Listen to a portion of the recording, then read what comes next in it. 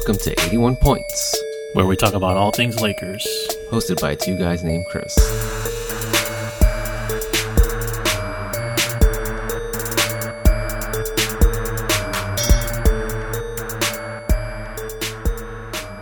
Okay, welcome to another episode of 81 Points. How was your weekend? It was good. This was a bit of a big week, you know. Yeah, a lot happened this weekend. I don't think you and I talked that much this weekend, but it left me wondering, what was the bigger upset? Was it the fact that the Celtics won Game 1 in Milwaukee, or was it that our boy Grey Worm survived the Battle of Winterfell? Wow, we went right into it without even spoiler alert, but at this point, if you've been on the internet at all, then the latest episode of Game of Thrones has probably been spoiled for you already. Yeah. At this point, you got to watch that as soon as it comes out. Yeah, well, we're recording right now on it's Monday evening. This will probably come out tonight, Monday night. So that's a full 24 hours for anyone to watch the episode. And I think we talked about it last time. The spoiler rules for Game of Thrones is quite different from anything else. So. Yeah, that too. And also, I think just culturally it was a big week because Endgame came out. Yeah, so I told you this, like, I don't really watch any of the Marvel movies. But I heard that Endgame was amazing. Endgame was amazing.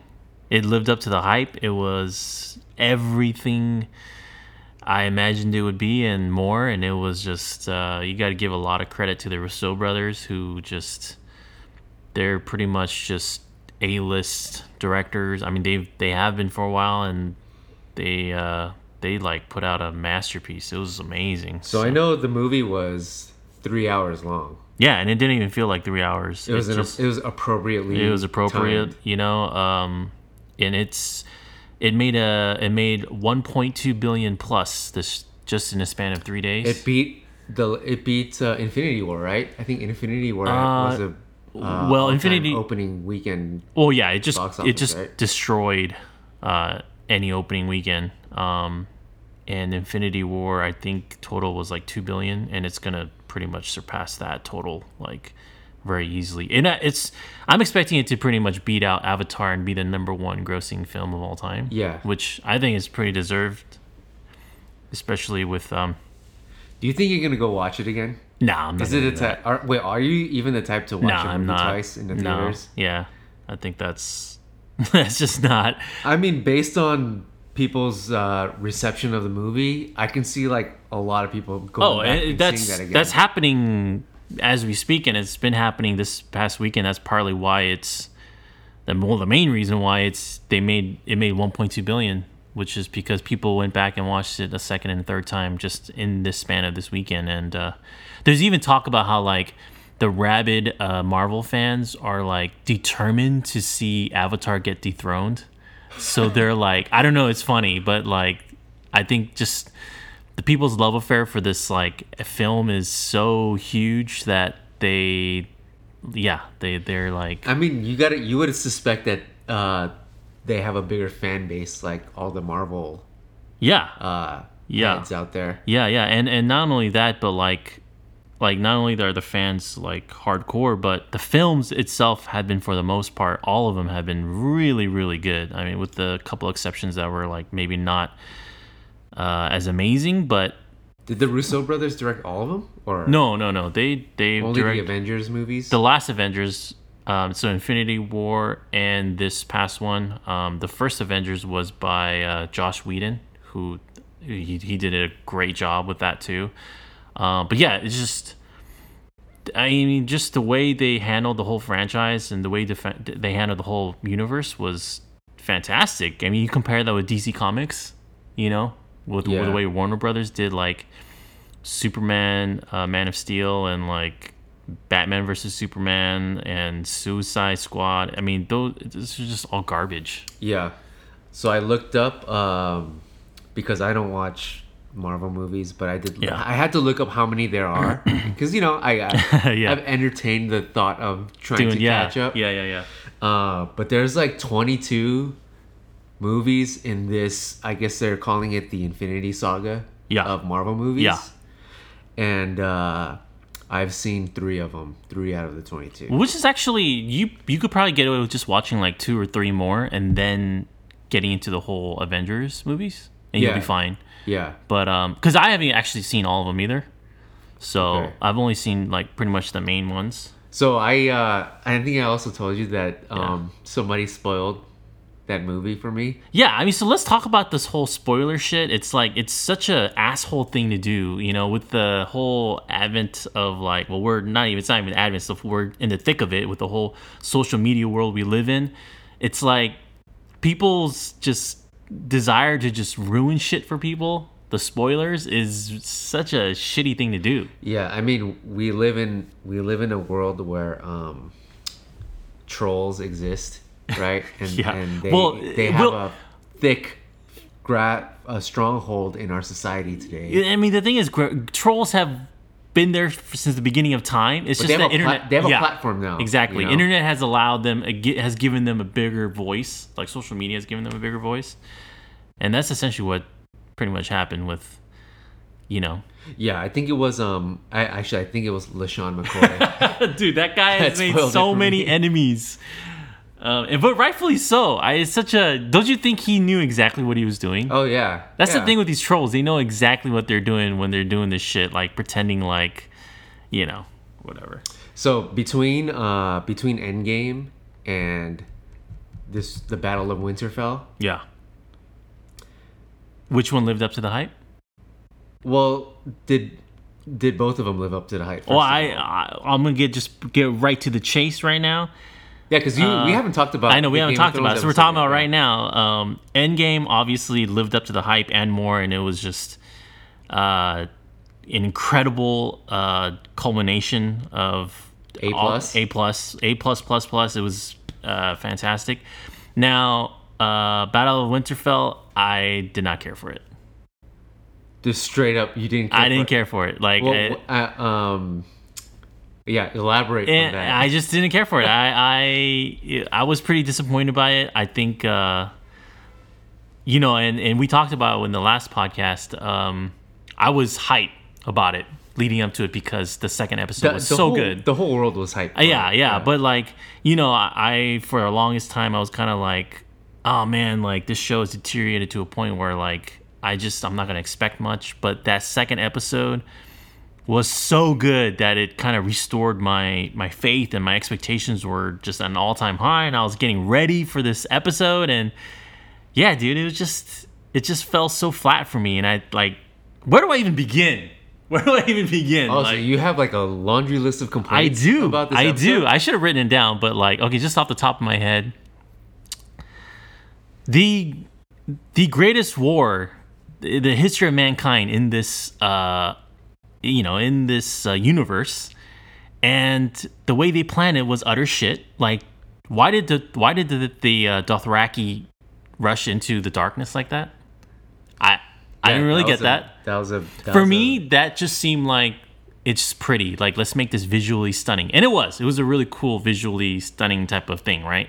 Like, cinematically, I guess. Yeah, it's like when you're watching, let's say you're watching an NBA playoff game, and you just know, oh, let's take this recent Milwaukee Bucks Boston Celtics game 1, and you just know right out the gate that the game planning was just incorrect. Yeah. For one team. Yeah. And to rush your entire Dothraki army into just a cavern of darkness Yep. just didn't make much sense. Didn't to make me no. either. So it didn't even- Cinematically, it looked pretty awesome. Cinematically, it looked really cool. And so, right off the bat, I was just like, that's ridiculous. Like, that is really stupid. And to me, it just screamed of, let's try to make this visually stunning. Let's try to make this really cool. And that is everything against what Game of Thrones is about, which is like, everything makes sense. Supposed to, like, everything has a reason why it happens, right? So, that made no sense to me. Also, like, I'll just get to the biggest gripe that I had, which is like why was there no explanation given now of who the like why the Night King is here? Like, what was his purpose? Like, nothing was explained in this episode. Bran kind of explained it. Yeah, that just was not good enough. They dedicated a few lines of dialogue to that previous episode. That was not good enough for me. Like, this whole thing, this is 8,000 years in the making. This Night King was 8,000 years in the making, and he was here to end fucking mankind. And all we saw was basically in this episode, it was just like a one-dimensional villain being killed. Like, and so I was like, why was there nothing else about it? Like, and I think I have a big problem with that because it's like George R.R. Martin was always about like, it's not all about just a typical like good versus evil and like whatever, right? There's always just a lot of nuance to it, and all the nuance I felt was taken away from the Night King in this episode.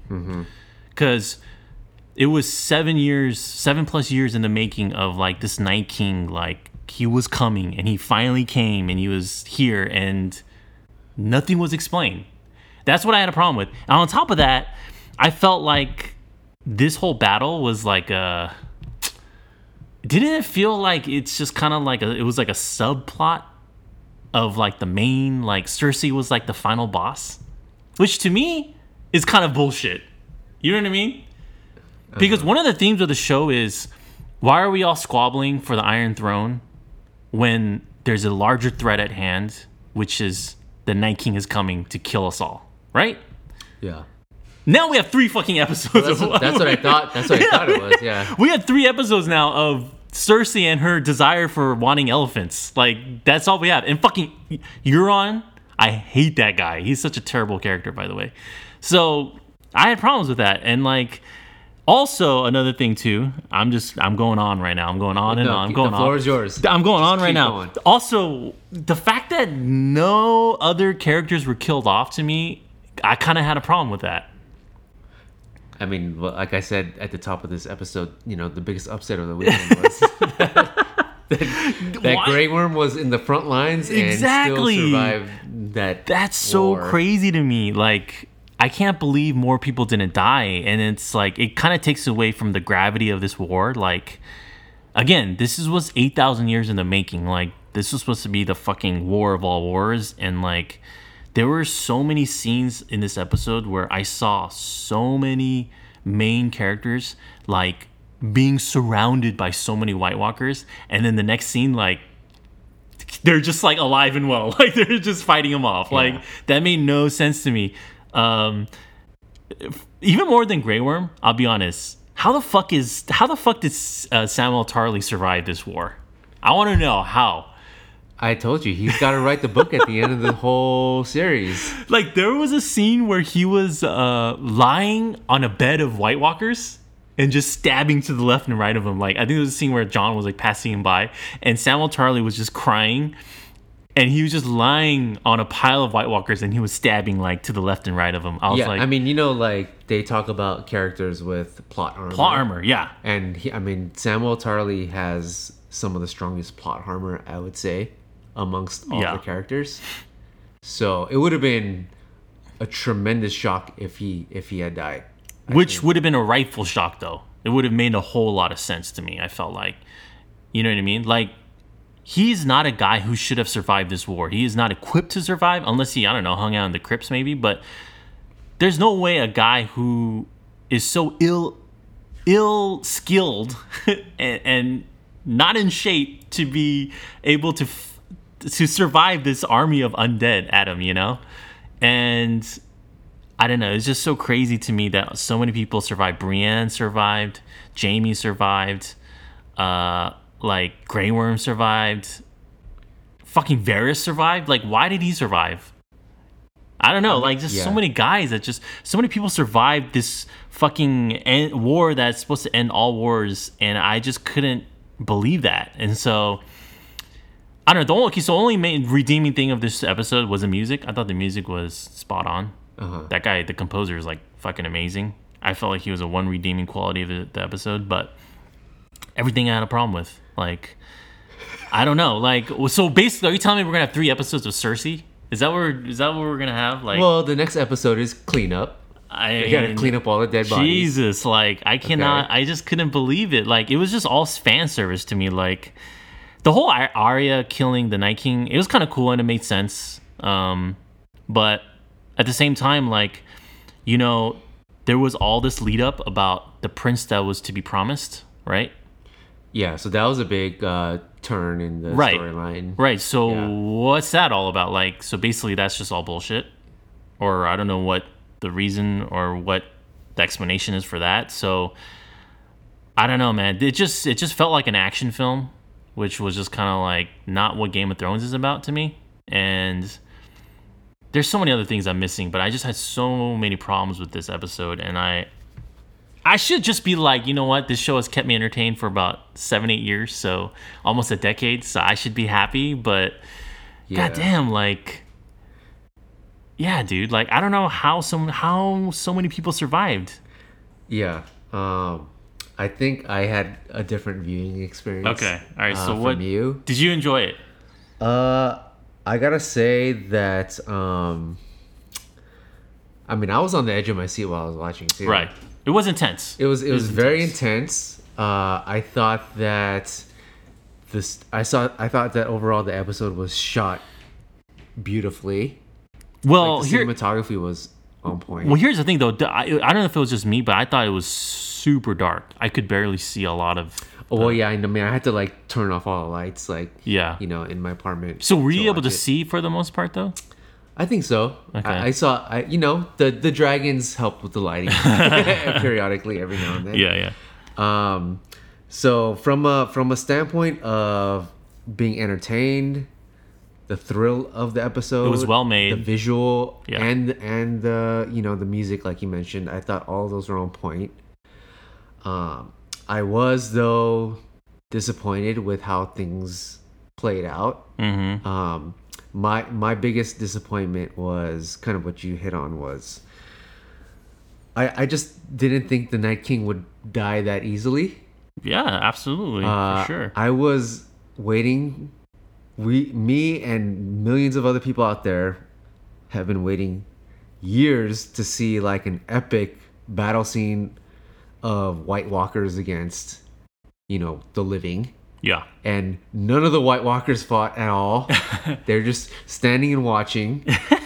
They're watching this ceremony of whatever was going on. Yeah, and just logistically, like you said, it just some stuff didn't really make sense. And you know, there is a part of me that's like, let's not overanalyze this. It's just a show. But yeah, I mean, the Dothraki charging into the darkness, I thought that was kind of dumb. But I don't even think that was like one of the top 5 which is concerning. Yeah, it wasn't even the top 5 of like of questions that needed to be answered, right? Let's see. Theon charging at the Night King, I thought was kind of ridiculous. Like, what are you expecting to? And that was honestly, that was him just basically like everything was getting tied into nice little bow. He had his closure, and now he's like, I'm gonna go fucking die. Yeah. And again, for me, that's not what George R. R. Martin's about, which is he's all about like people just fucking die out of nowhere. You know what I mean? Yeah. And I feel like the motivation of these writers, D&D, you know, Benioff and I forget what his other name is, the creators of this TV show version, they're just so much about like completing the story arc and like giving these characters a heroic like ending, or like, you know, basically like just tying things up in a nice little bow. And that's not what the show was originally about. You know what I mean? Yeah. Like, where's the Oberyn like fucking getting his just skull crushed like grape, you know, and us all just being like, that's so fucking unfair. Yeah. It's not, we don't feel that anymore. Nothing feels unfair about this show, which is, I know it's kind of sadistic to think it's almost unfair on the other end. Like a lot of these dudes should have died. There's no way. There's no way. There's no way. Yeah. I mean, our boy Podrick survived the battle. And he sang us a fucking song in the last episode, you know? Yeah. So it just didn't make sense. Like, the fact, like the whole thing with all these whites, like just surrounding so many of our favorite characters, and none of them ended up dying is like outlandish to me. Yeah. So, yeah, it didn't make sense, man. So I'm back on I'm not as thrilled about the next episode anymore. Because I was super hyped going into this episode because the second one was so good. Like if they had ended the entire series with a battle like that, I think it would have played out a little bit better. Yeah. Okay. Because like you said, I always thought that the whole Night King versus the Living was like the ultimate. It was. Battle. That's what they were. I mean, it was literally the opening scene of the TV show. It was someone discovering. Yeah. Yeah. So it's such a central theme, and it's such a huge theme of the basis of the whole show, and for them to kind of like do it in one episode and do it so easily, and it feels so cheap. And now we're gonna have 3 episodes of fucking Euron Greyjoy. Oh, dude, that is just. I'm not looking forward to that, man. Like that's cringe, man. Like. Yeah, I mean, at least we'll get to see Clegane Bowl. Yeah, I'll be excited. I'll be hyped about that. Yeah. Well, also too, like Jon Snow and Daenerys, like they just fucking rode dragons the whole episode. That's just all they did. Well, I was telling this to somebody today that when Jon Snow, there was that scene where Jon Snow kind of fell off his dragon as the dragon kind of crashed into the ground. That was basically him surviving an airplane crash without any cushion or seatbelt.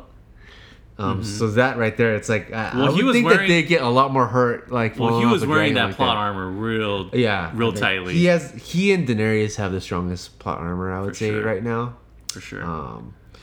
But what I think they're leading up to is this whole drama between Jon Snow, Daenerys, and Sansa. Right. I think that's going to be a large aspect of these last 3 episodes. Well, the creators promised that there would be a final twist to the show. So we'll see what happens in these last 3 episodes. Yeah. But man, like, I just can't believe that's how it unfolded. Like, I think it would have been awesome if it kind of ended on a cliffhanger. You know what I mean? I think people would have like shit their pants if it ended on a cliffhanger. Dude, that could have been better. Yeah, it would have been amazing. Well, I'm just shocked that the Night King is dead already. I thought that was gonna be bullshit, the last thing. Yeah, dude, it's a little bullshit with how the Night King did not get his fair due, man. Like he went out like a little bitch. Yeah, like they kind of did him a disservice there. Dude, I mean, which one was worse?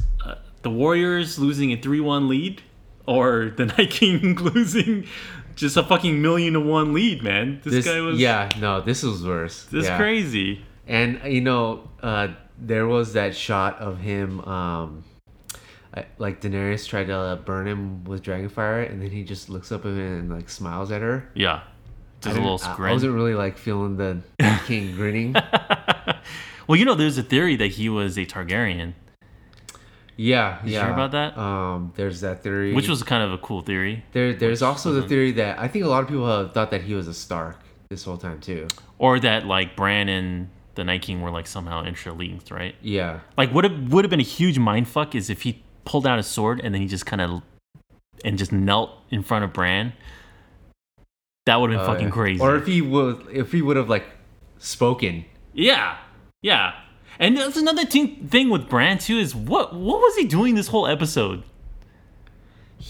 So I think the way he was warging into some ravens the whole time. Yeah, I mean that. Like, why was there was he that doing scene that? of him like watching So I think what they were alluding to is that he knew all along like that this was how it's gonna play out because. Okay. He gave Arya the dagger that Right. ultimately Right. killed the Night King. Yeah. he gave When did he give that dagger to? he gave her the dagger at that exact spot in the Godswood when they reunited. Oh, this was like last season, right? If I remember Yeah, that was last season. You know, and that dagger was like the weapon that was originally supposed to kill him. Right. You know, so it kind of made me feel like he knew all along. You know. Yeah. Which is why the odds. So there's odds posted on who's going to win the Iron Throne, and I think right now Jon Snow is the favorite.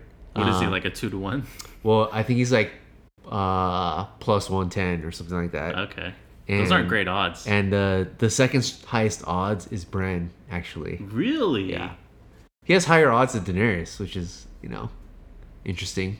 That would be wild, And we know that Vegas knows all, so damn, so something has to be said for that. Yeah, straight up put a spoiler tag on that, man. Yeah. So, okay. So I guess you were more satisfied with Endgame. Oh, than, without a doubt.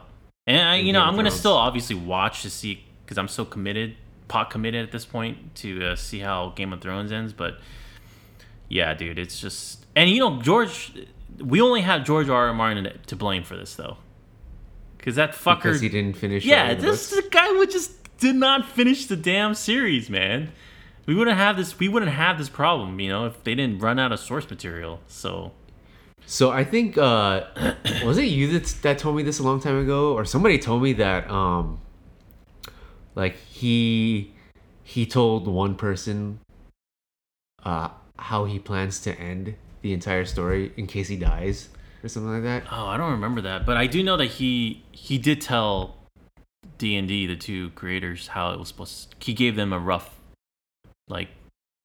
outline of how it's supposed to end. Yeah, I mean, apparently he didn't get into the details of like No. how the battles are supposed to. and how the friggin' dialogue was supposed to go, or the writing. But yeah. Yeah. Well, overall though, it was still a pretty epic weekend of it was. Film and TV. Culturally, and the NBA playoffs just kept marching on. Yeah. So the last time we had a podcast, it was like in the thick of the first round. Now that the first round's over, we're into the second round. And were there any surprises for you? Did you feel like it was just? I think overall the first round, Not very surprising, the biggest right? impression was the winner of the first round was Damian Lillard. Yeah. Yeah, Yeah. that was the main storyline. He hit one of the best shots that we've seen in recent times. Recent playoff history, sure. Would you say that his three-pointer was more impressive, or was Kobe's buzzer beater against the Suns more impressive? Well, I mean, I think Kobe's overall performance in that game was more impressive because he had to essentially hit two. Yeah, but I mean, Damian Lillard's was that was like a that was a 37-foot three. He shot it from the logo over all defensive to hit 50 in the game. Yeah. So I don't know. I mean, it's very debatable. Over Paul George, who might win Defensive Player of the Year. Yeah, and a top 3 MVP. And who, cried about that shot, calling it a bad shot. Yeah, I gotta say that. I mean, nothing felt better than to see him just get ousted in the playoffs. Yeah. So a lot of sour grapes coming out of OKC right now. Yeah. We talked about it last time too, how Russell Westbrook hasn't really handled the media very gracefully. Yeah, and I feel like that's rubbing off on Paul George too. I was gonna say though, like, that's the thing with Russell Westbrook is, like, have you seen a player lose as much stock that quickly than Russell Westbrook? I mean, this is a guy who just completed, what is it now, 3 straight years of triple-double averages? Yeah. And he's on one hell of a historic run, and yet he's just kind of getting he's getting shit thrown at him, Yeah. We said last time that the year that Paul George had was such an aberration in the positive direction. You could almost say that the year Russell Westbrook had was an aberration in the negative direction too, because Which is his crazy. percentages are really bad this Yeah, year. which is crazy to think because he averaged a triple double still. But yeah. But he's like, you know, I mean, it's like Lonzo territory. His averages, right? His shooting percentages were really bad. I don't even know what he finished the year Yes. from three. It had to have been pretty low. Let me look it up right here. All right. So he ended the year shooting 43% from the field, which is around his career average, I guess. He shot 29% from three. Which is atrocious. And 66% from the free throw line. Yeah, those are some pretty... Because I think he's closer to 80% for his career from the line, right? He's a career 80% free throw shooter. So it's, you know, when we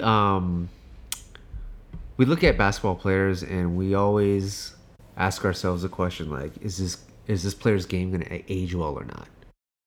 And didn't you always kind of feel like Russell Westbrook's game wasn't going to age? No, because it's so contingent on his athleticism. Right. Yeah.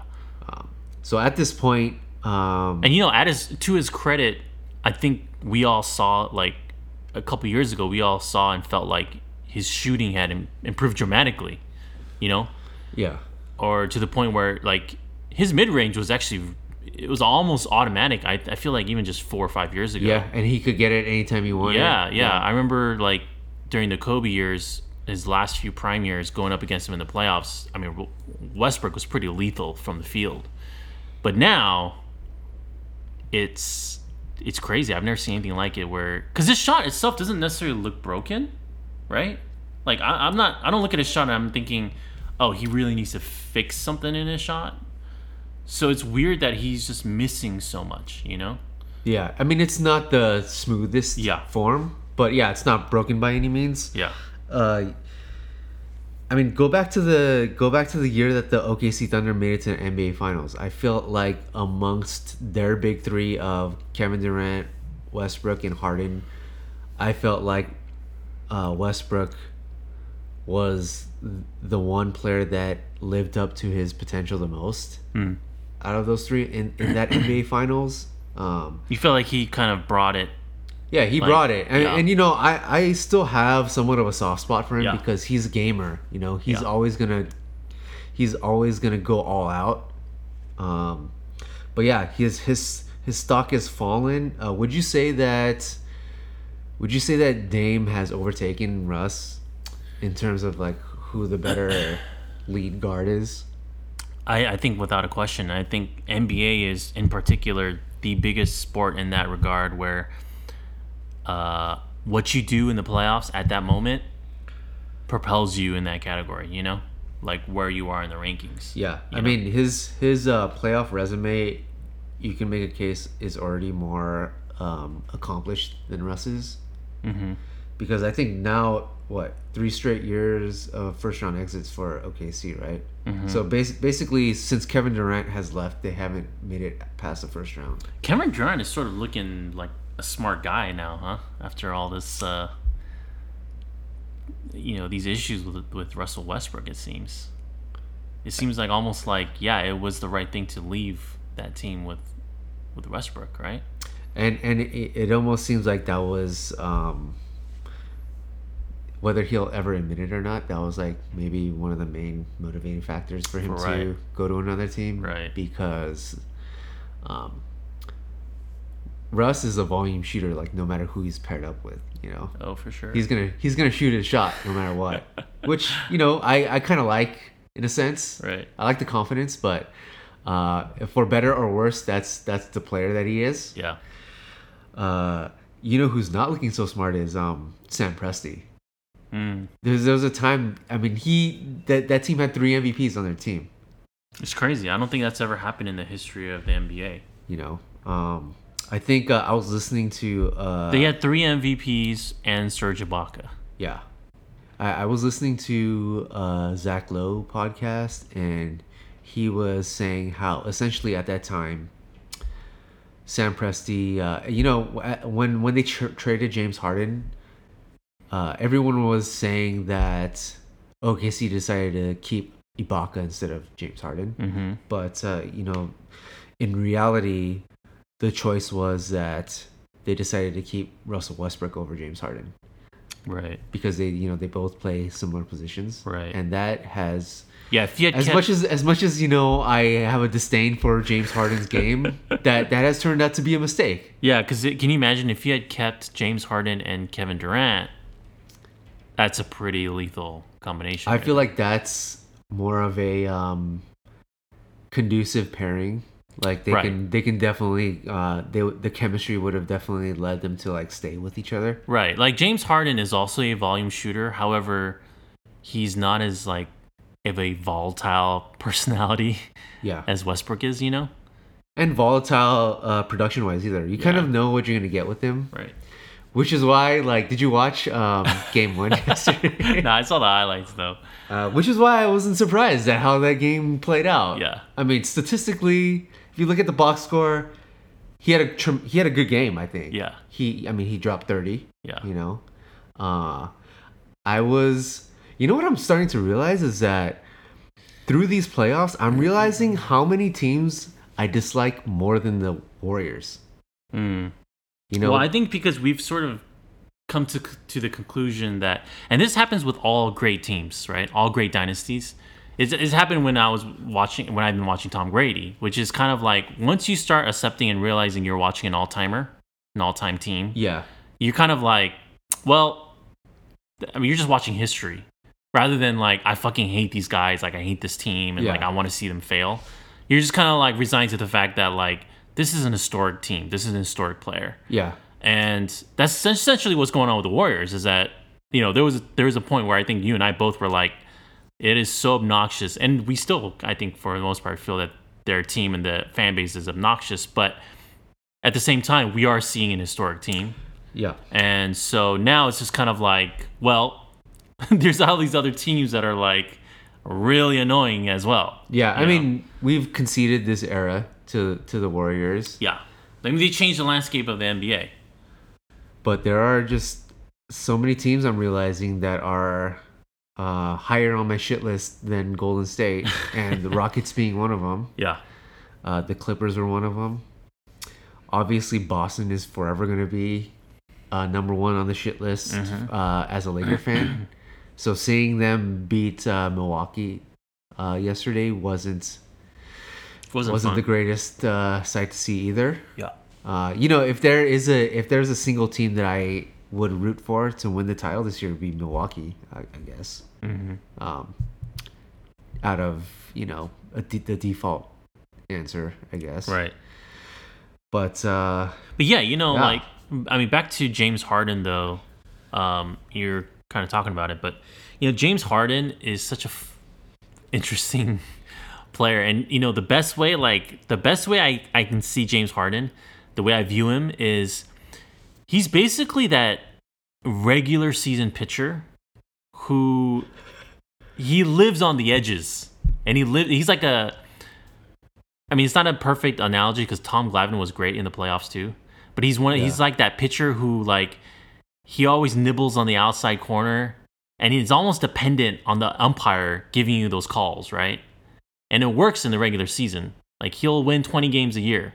But once the postseason happens, in baseball, you either got to have a 98 mile per hour fastball with insane filthy stuff where you don't have to depend on the umpire giving you that outside edge, those called strikes on the outside edge. You're going to get punished. So would you consider like Greg Maddux to be kind of an example of that? I don't remember if he was a great. Well, he had some both good, and he put up some eggs too. Yeah. But it's kind of similar where it's like, in the regular season when you're kind of dependent on like the umpire to like give you these calls. Same thing with the refs in the NBA. You're kind of dependent on that. You're gonna suffer in the playoffs. Well, I almost look at his game. I would even take it a step further from that. Like I always, and this is why I've criticized James Harden a lot in this podcast. Yeah. But to me, I always was left with the impression that here's a player that is just taking advantage of loopholes in the game. so to speak. Which is why it was so satisfying to see the refs not giving him those calls on those kick out threes Yeah. that he was trying to pull, that he's been pulling all Regular season. the past couple of years now. Yeah. And his production was always so dependent on getting fouls called in his favor. He is a great player. I mean, we you can't average 36 points a game in the regular season without being a great player. Mm-hmm. But it always felt like to me that he was taking advantage of the rules to a certain degree. You look at Kevin Durant and it's just like, well, he's just so talented. Just great pure player. talent. Like, no matter what happens, no matter what era he's in, no matter how the game's called, no matter the style of play is happening, he's always going to produce at a very high level, which is why we've called him the Unicorn 11 on this podcast. But I don't get that impression from James Harden. It's kind of like, I don't know, there's the author, Tim Ferriss or something, right? I think one of your favorites. Yeah, it was my favorite authors. Personal development. Guys, huh? No, but there was a story I remember. Because I did read some of his shit, but he, didn't he win like an Olympic medal or something? Oh yeah. Right? Because he found a loophole or something. He was he was like a champion martial artist, like some kind of judo like event or something. Yeah. But he did it because he read the rules and he found some loophole where like he would cause his opponents to like fall out of bounds or something, right? Yeah, it was something like that. Uh-huh. And because of that, he like won a bunch of tournaments or something. It's kind of like that. James Harden just pretty much just like, he found loopholes or he found ways to kind of exploit the system, right? And then once that loophole just kind of got filled up, or once they just sort of wised up to him, he's been exposed. Yeah, Yeah. Which is a very simplified way of viewing, because he is, at the same time, he is an incredible talent. Like, the guy is a great player, but he's just not the supernova that he was in the regular season. You know what I mean? Uh-huh. He's become a much more mortal player in the playoffs. Yeah. I think Bill Simmons has already tabbed James Harden as the 4th greatest shooting guard of all time. Wow. Would you agree with that assessment? So the obvious 3 are Jordan, Kobe, and Dwayne Wade. I would say are the top 3. So is there another shooting guard in NBA history better than James Harden? Yeah, there's no way he even touches those other 3. That's for sure. I don't know who other. There's. I mean, if you want to consider Tracy McGrady a 2 guard, I would take Tracy McGrady over him. I would too. Let's see. Reggie Miller. Oh yeah, I would take Reggie Miller over him. I guess Allen Iverson is probably considered a 2 guard as well. Is he? Yeah, maybe. I almost see him in more as like a point guard. Ray Allen. I know you don't like Ray Allen though. Yeah, I would probably have to put Harden above Ray Allen. I mean, Klay Thompson's a shooting guard, isn't he? Yeah. So I would take Klay. You would take Klay over James Harden, right? Just a clean slate starting a franchise? That one's a tough one, actually. Yeah? Okay. That one's close. I mean, I think people would laugh at us by even considering that an argument. Actually, I was talking to a coworker one day, and this guy got me really fucking pissed really quickly because he said something so fucking stupid that I was getting mad. And he said, I gotta hear this. He was talking about James Harden's NBA season, and he was like, what James Harden is doing right now, like, not even Jordan can do it. Wow. And it's like, it wasn't even Laker related, but it just got me so pissed off. I had to walk away from that conversation lest I get a call from HR. Well, first of all, this guy sounds like he's super young, right? He's actually around our age. No way. It was just a really fucking stupid take. Oh my god, That's shocking, actually. I would have But- thought this guy was like fresh out of college. I mean, Jerry West could be considered a shooting guard too. Yeah, Which I would take Jerry West. Oh, without over a doubt. James Harden. Clyde Drexler is a shooting guard. George Gervin, I think, also deserves some recognition. I don't know. I mean, I guess there might be a argument for it, but the guy just until you do something in the playoffs, until you have some kind of legacy building moment in the playoffs, you just can't be in the argument of anything right now at this point.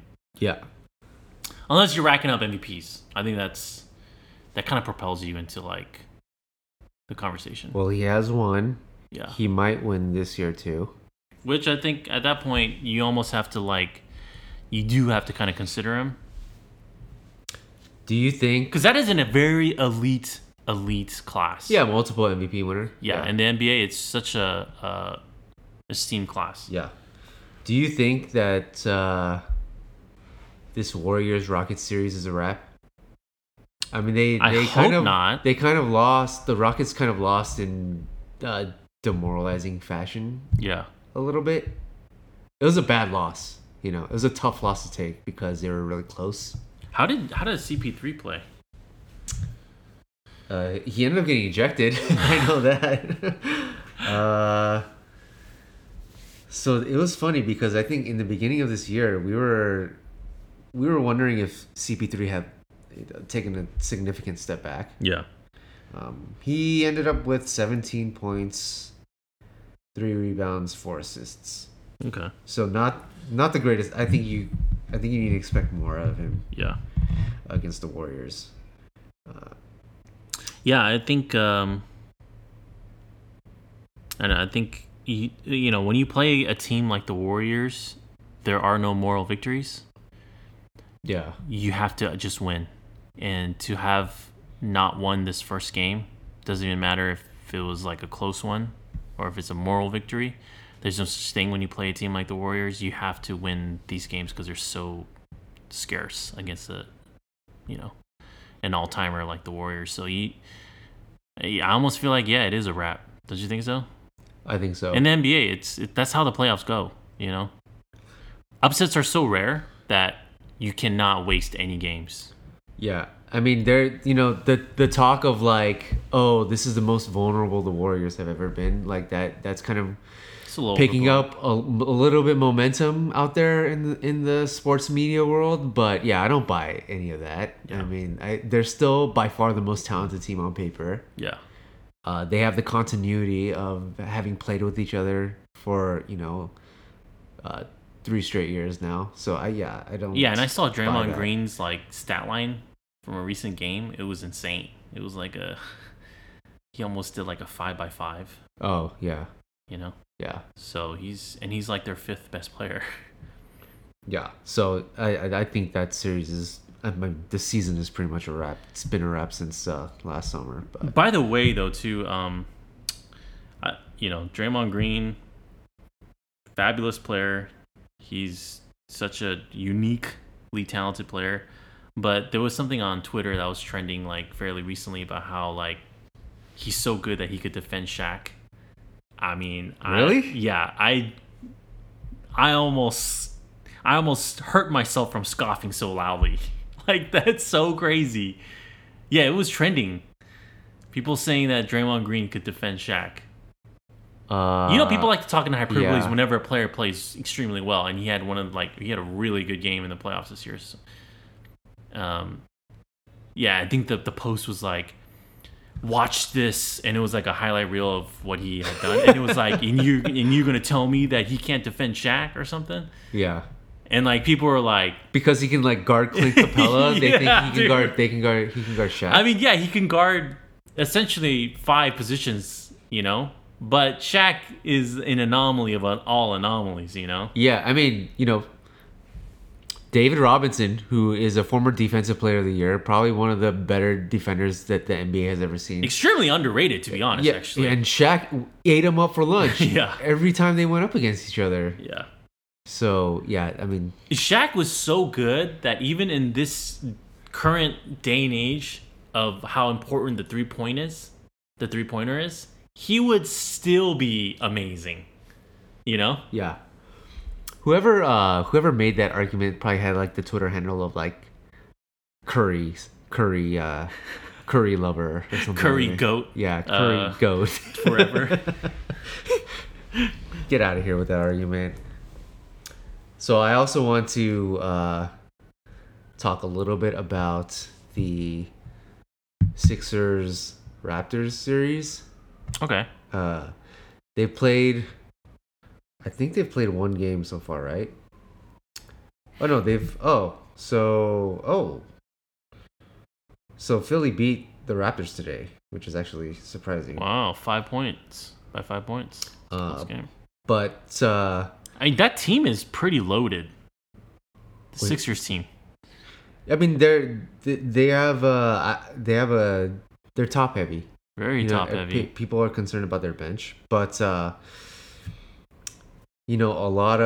think a lot of the attention has been on, and rightfully so, the performance of Kawhi Leonard. I mean, he seems like he's dominating that series. He dominated again today. Yeah, he had 35 points today.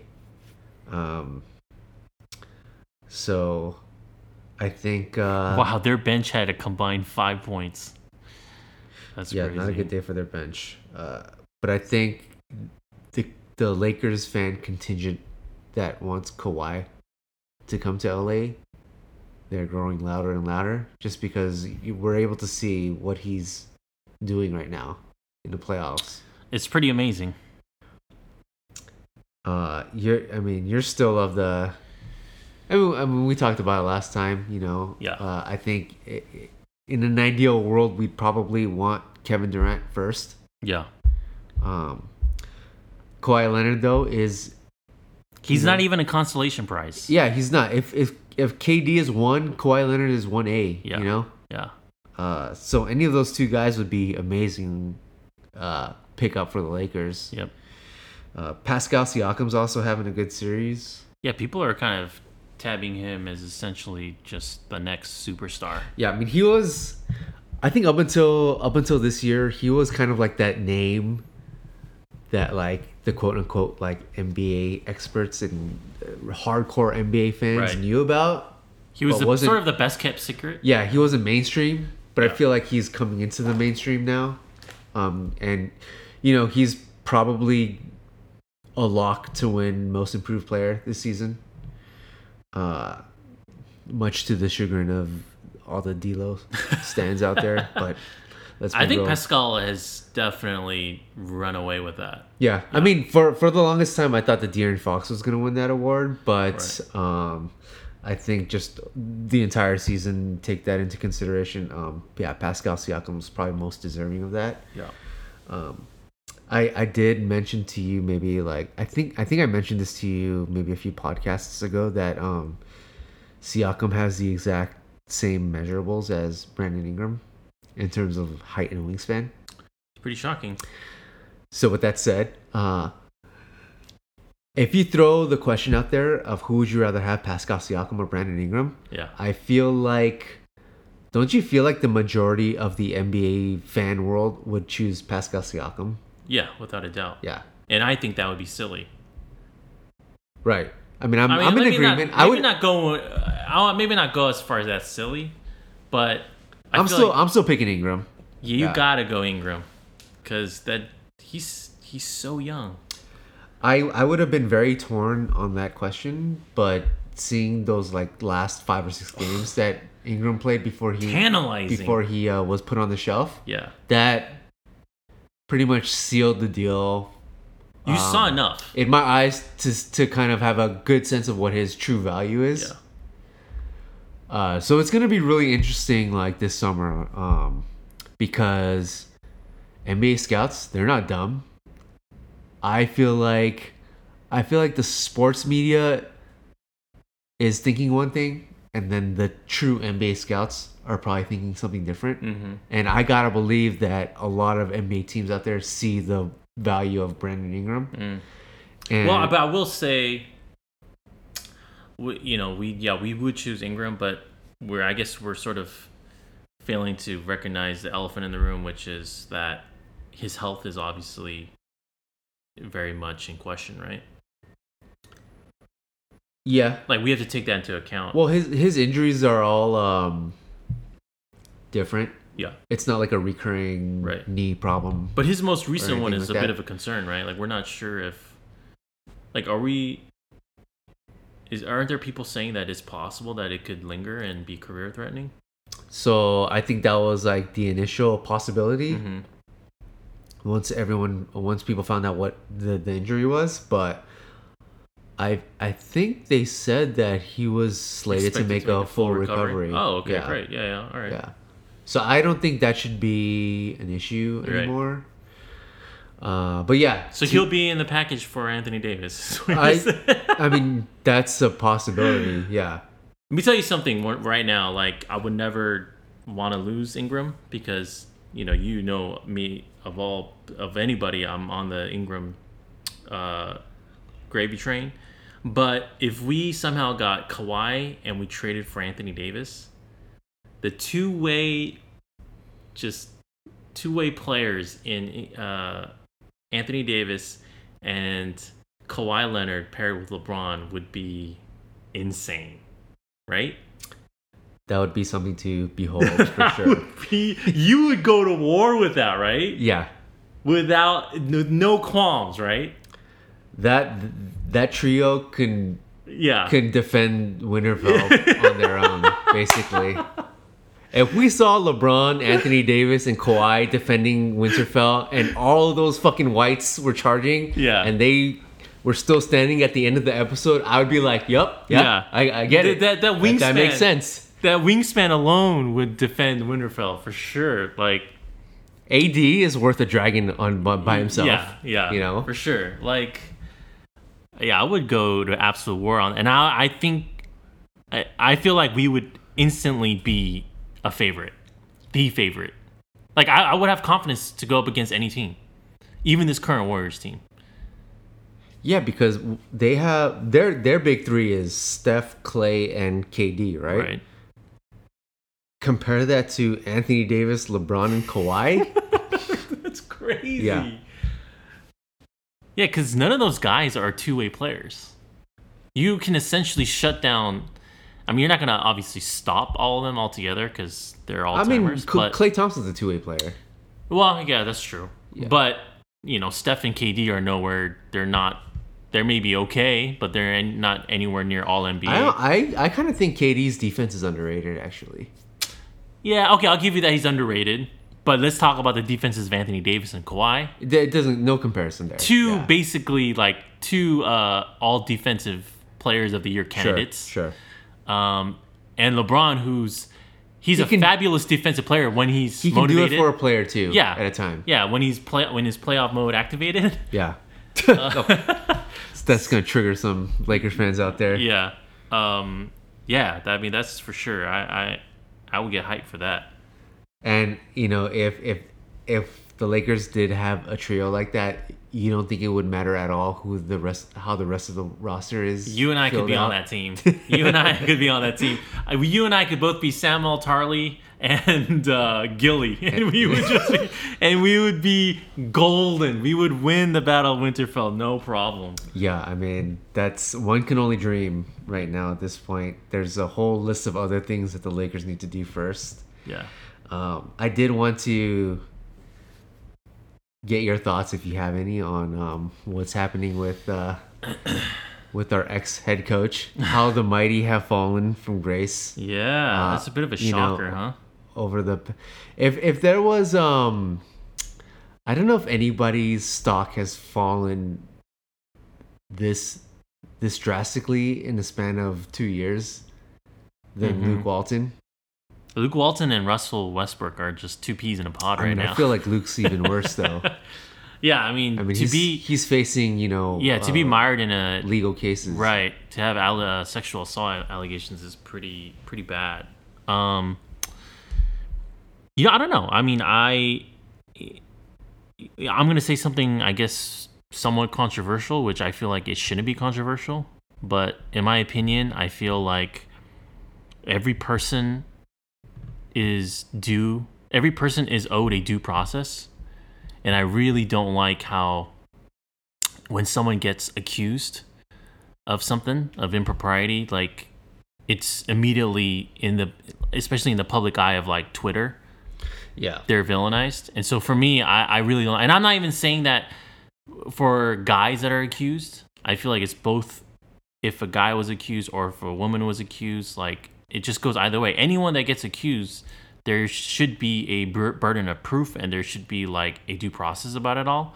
So for Luke Walton, I feel the same way, which is, well, let's hear all the evidence and see how that plays out. Yeah. But, on its face, like it's unfortunate and I hope it's not true. But if it is, then yeah, I mean, this guy has fallen from grace quite quickly, to go from head coach of like one of the crown jewels of the NBA to basically just coaching the Kings and also mired in some legal problems, Yeah, so the Lakers organization is saying that they had no prior knowledge to Yeah, do you any of believe this.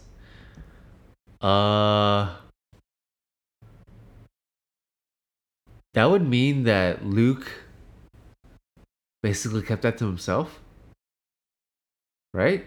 Or are these allegations Luke, that's basically Luke just saying nothing happened, and then this person, I think her name is Kelly Tennant, she's just basically just bringing it out to the forefront, saying that this happened to me. Yeah. Yeah, because I believe it's a civil case. I don't think it's a... She's basically just suing him. Oh, really? I think so. Okay. Yeah. That's which is interesting. Yeah, which is a little interesting. Huh.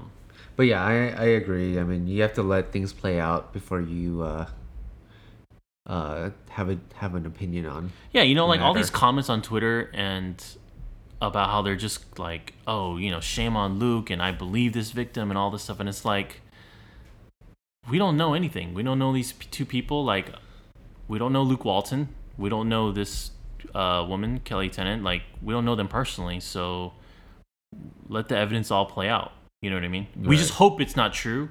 And if it is true, then let's hope that the legal system will, make the right decisions and like make Luke Walton basically culpable, like he's held accountable for what he did. But until then, it's like, I don't know how people can just make all these comments on Twitter as if like they're the jury and they've already made the decision, It just seems a little shitty. Well, Twitter's horrible in many ways. They're Twitter, you can always count on a lot of these the cesspool of rush to judgment takes, and you could also spoilers to movies and TV shows. So for as good as Twitter brings, there's an equal amount of bad at times. Yeah.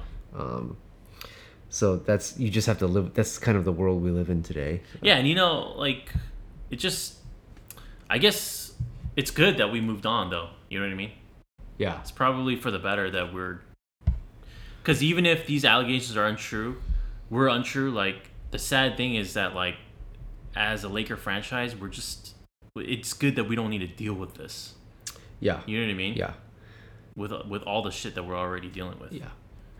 So the Lakers did move on from Luke Walton, and in case anyone forgot, amidst this, pandemonium of Endgame and Game of Thrones and the NBA playoffs, there's still a coaching search at hand. The Lakers, very much in the way Robert Baratheon rode his entire family out to Winterfell to recruit Ned Stark. They brought their entire freaking organization out to Philadelphia to interview Monty Williams, which... Yeah, they brought the wagons out and everything. Yeah, which at surface value, I'm like, all of this for Monty Williams, huh? Like, I can understand maybe, someone of the standing of, like, let's say, Eric Spoelstra or even Jeff Van Gundy. But even then, it's like a home run candidate, right? But even then, it just seems silly. Like, even if it was Eric Spoelstra, like, what do Kurt Rambis and Linda Rambis have to do with anything? So the people that were reportedly taking the trip to Philadelphia was Jeannie Buss, Which makes sense. Makes sense. Rob Somewhere. Pelinka. Makes sense. Got to bring Littlefinger. Yeah. Joey and Jesse Buss. Okay. And then also Kurt and Linda Rambis. Yeah, that's just weird, man. That's weird. I mean, they probably had, Kurt probably had a slide or two to present on the PowerPoint. Linda might have had a slide to present on the PowerPoint. I don't know. I don't know how they decided to do this pitch, but yeah, that is just that reveals to me that this is still very much a dog and pony show, and just they don't know what they're doing. Because can you imagine, like, if Jerry West was leading this whole organization and he went to go see Monty, he would be like, Rob, let's go. Jeannie, if you want to go, you're free to come along. And if so, if not, whatever. Let's just go do this. All business. Yeah, it would have been like a 3-man job at Yeah. the most. Yeah. And he would have sat Monty Williams down, or Tyrell New, whoever. He would have sat them down and said, this is what we're looking to do. This is our vision. Are you on board? What do you have in mind? And then just figure it out, But this whole fanfare and this whole, like, taking the whole crew over there is just reeks of, like, amateurism. Yeah, desperation a little bit too. It's just amateur hour, man. Yeah, and there's no surprise that Monty Williams is very close to Greg Popovich, and there were reports also that Pop was telling Monty Williams not to join the Lakers, which if that doesn't scream collusion and tampering to you, then I don't know what is. Yeah. And I could totally see that happening too. So why I know it always comes out, but I want to know why does this always only happen to the Lakers? Why does it never happen with the Celtics? It's bizarre, I don't know. Yeah. It's weird. The Lakers tax is the highest tax in the NBA. Yeah. So Monty Williams is obviously one of the leading candidates. I think Ty Lue also got a second interview for the head coaching gig. Mm-hmm. And you showed me that the rumor was that Ty Lue would want to bring Tibbs as an assistant, right? That was something that was floated out there, right? Yeah, I sent you that. How amazing would that be? Yeah, I'm all for that. I mean, do that right now. Right now, do it right now. Yeah. Send him the contract. Send Tibbs the contract. Let's get that show on the road. Like, that's essentially what we were asking for. Yeah, we would have loved Jeff Van Gundy. I would still be thrilled with Jeff Van Gundy. But Tyrell Lue with Tibbs as an assistant coach would be a dream come true. Yeah. So that's something that's been floated out there. And another name that's been floated out there for the head coaching gig, which makes me all types of cringe, Jason Kidd is not Jason Kidd. Okay. Because I think he did an interview, right? I think that was reported. Yeah. Juwan Howard. Oh, that's weird. So has he been serving as a coach in any capacity? He's an assistant coach. I think he's one of Spoelstra's assistants. But I don't know about that. We need to send Jeannie Buss our list of our criteria list for the head coaching gig, and for sure it's Juwan Howard definitely doesn't fit the criteria because he's never had a head coaching gig in his life. Yeah, and that's one of the reasons why I prefer Tyrell Lue over Monty Williams, because I don't think Monty Williams has even ever done a head coaching gig. He's been a head coach before. Oh, he has? Oh, okay. Yeah. Okay. He's had one coaching stint with the New Orleans Hornets. Oh, okay. Back in the day. Okay. But even still, even if he didn't have a head coaching experience in his resume, I would still think that he's a more viable candidate than Juwan Howard because of all of his other extensive assistant coaching stints. But for some reason, Juwan Howard was feels like he's granted an interview for I don't know why. That's got to be purely because of the Spoelstra connection there. I mean, that would be a disaster hire. Jason Kidd obviously would be a disaster hire. So it's almost looking like it's Tyronn Lue and Monty Williams or bust. I mean, I'm of the camp of Tyronn Lue and Thibodeau or bust, but yeah. Yeah. Like, if Monty Williams did take the job, I wouldn't be You would super be intrigued, pissed off. right? You would be intrigued. Yeah, I'd be like, okay. See how it goes. It would be it's a more valid hire than Luke Walton Right. when he got hired. Right. So I would be willing to I would give that a chance and see how that goes, but yeah, we're still waiting for a head coach, and by now, has there been any talk about president of basketball operations? I don't think so. And by now, it seems almost a certainty that Rob Pelinka is staying with the Lakers. How much is that To concern the disappointment to a lot of people out there.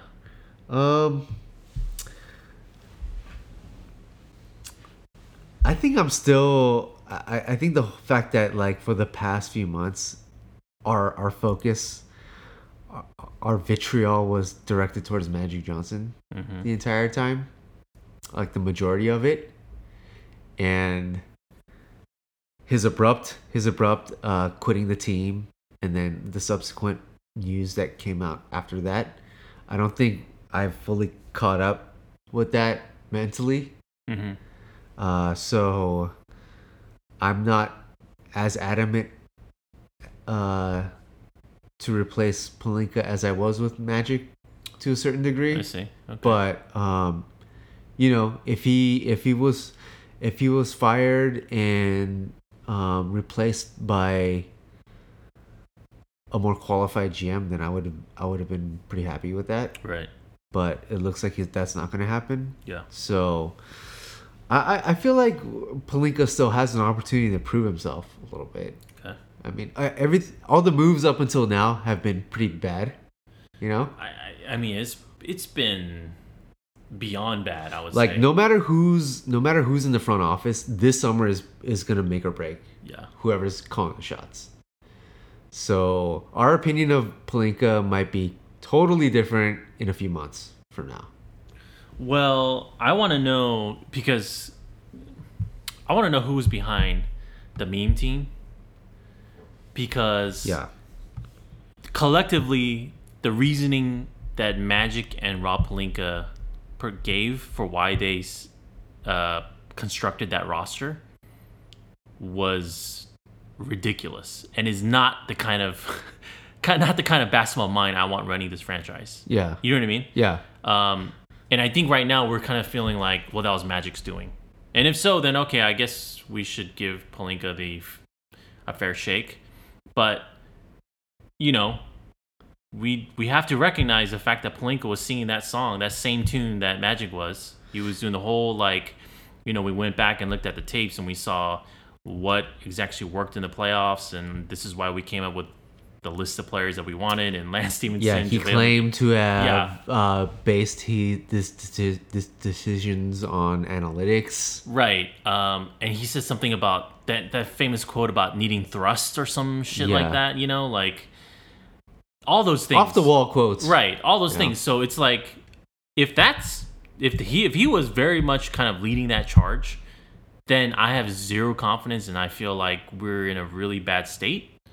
But we don't really know, I guess, right? We're kind of assuming that Magic was the one that just kind of but there have been but after he quit there, or leading up to his resignation, there were more and more reports out there saying that he was an absentee front office executive, and that kind of lends to the theory that Pelinka was actually making these moves, which is really concerning. Then. Yeah, which is really concerning. Then I think, dude, I mean, I feel like Jeannie's a bigger concern. Oh, without a doubt. Because for sure, it seems like she's the main reason why the team's not even considering Jerry West. Oh, without a doubt. There's beef there. Yeah. She's cock blocking Jerry West from coming home, so that's a huge red flag. Huge red flag. And there's no end in sight here. You know what I mean? Like Pelinka could be fired, but Jeannie, I don't know that. I don't know how she's gonna be ousted. I mean, she's basically Cersei Lannister right now. Yeah. She's sitting pretty on the throne. Yeah, well, she's Cersei Lannister, and she has there's no Jon Snow, there's no Daenerys out there that can challenge it, which is kind of concerning too. Yeah.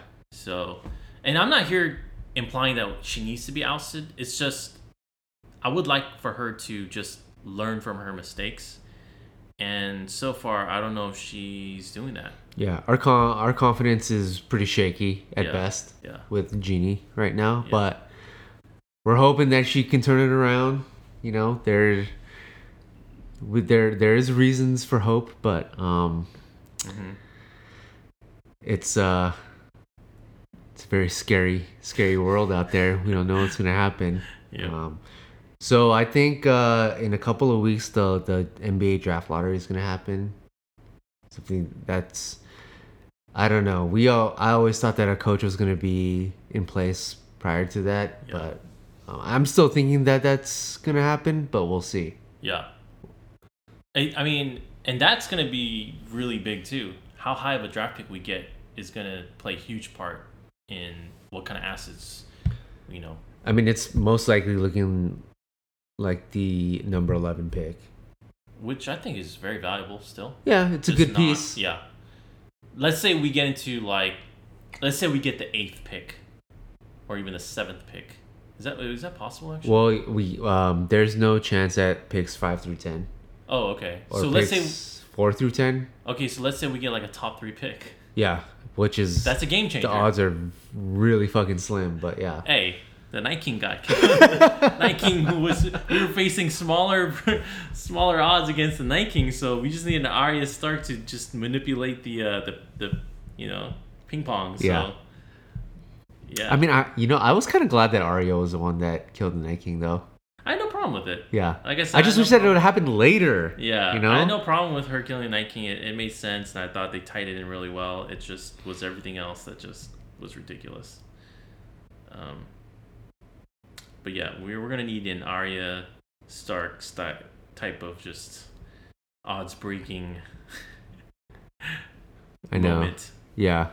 We need the Lord of Light to help us in this time of darkness. Can we have Melisandre represent us at the draft? Have her sit. Oh, and Melisandre's like just dying, just choosing to die. I thought that was like, I would have lived. I would have kept. Yeah. I would have seen this whole thing through. You know. I thought that was like kind of unnecessary the way she went out as well. Well, there's one thing about Game of Thrones right now is that there's a lot of things that are unnecessary that's going on now, so yeah. Maybe there's a chance that Grey Worm can see that island and just chill off into the sunset. With Missandei, huh? Wearing his Hawaiian, trading his unsullied armor for a Hawaiian t-shirt, just sip Mai Tais at the beach. At this rate, he probably will. Yeah. Yeah. So, okay. So that's all we'll talk about this time. The state of Game of Thrones and the state of the Lakers. Yeah. There's a couple of more episodes left. Which means a couple more Game of Thrones podcasts. Yeah, and the Lakers are not in the playoffs, so we're taking it's our podcast. We can talk about whatever we want. So we are taking the liberty to talk about other things right now. That's right. Can't all be negative. If you want any other topics you want us to cover, shoot us an email. Yeah. Unfortunately, I can't talk Endgame because I haven't seen any of those movies, but we can definitely talk other things. Heard it was awesome. Yeah. If you have any suggestions, you can email us at 81pointspodcast@gmail.com. Otherwise, thank you for listening. And we'll see you next time. We will see you next time. Thank you for tuning into 81 Points.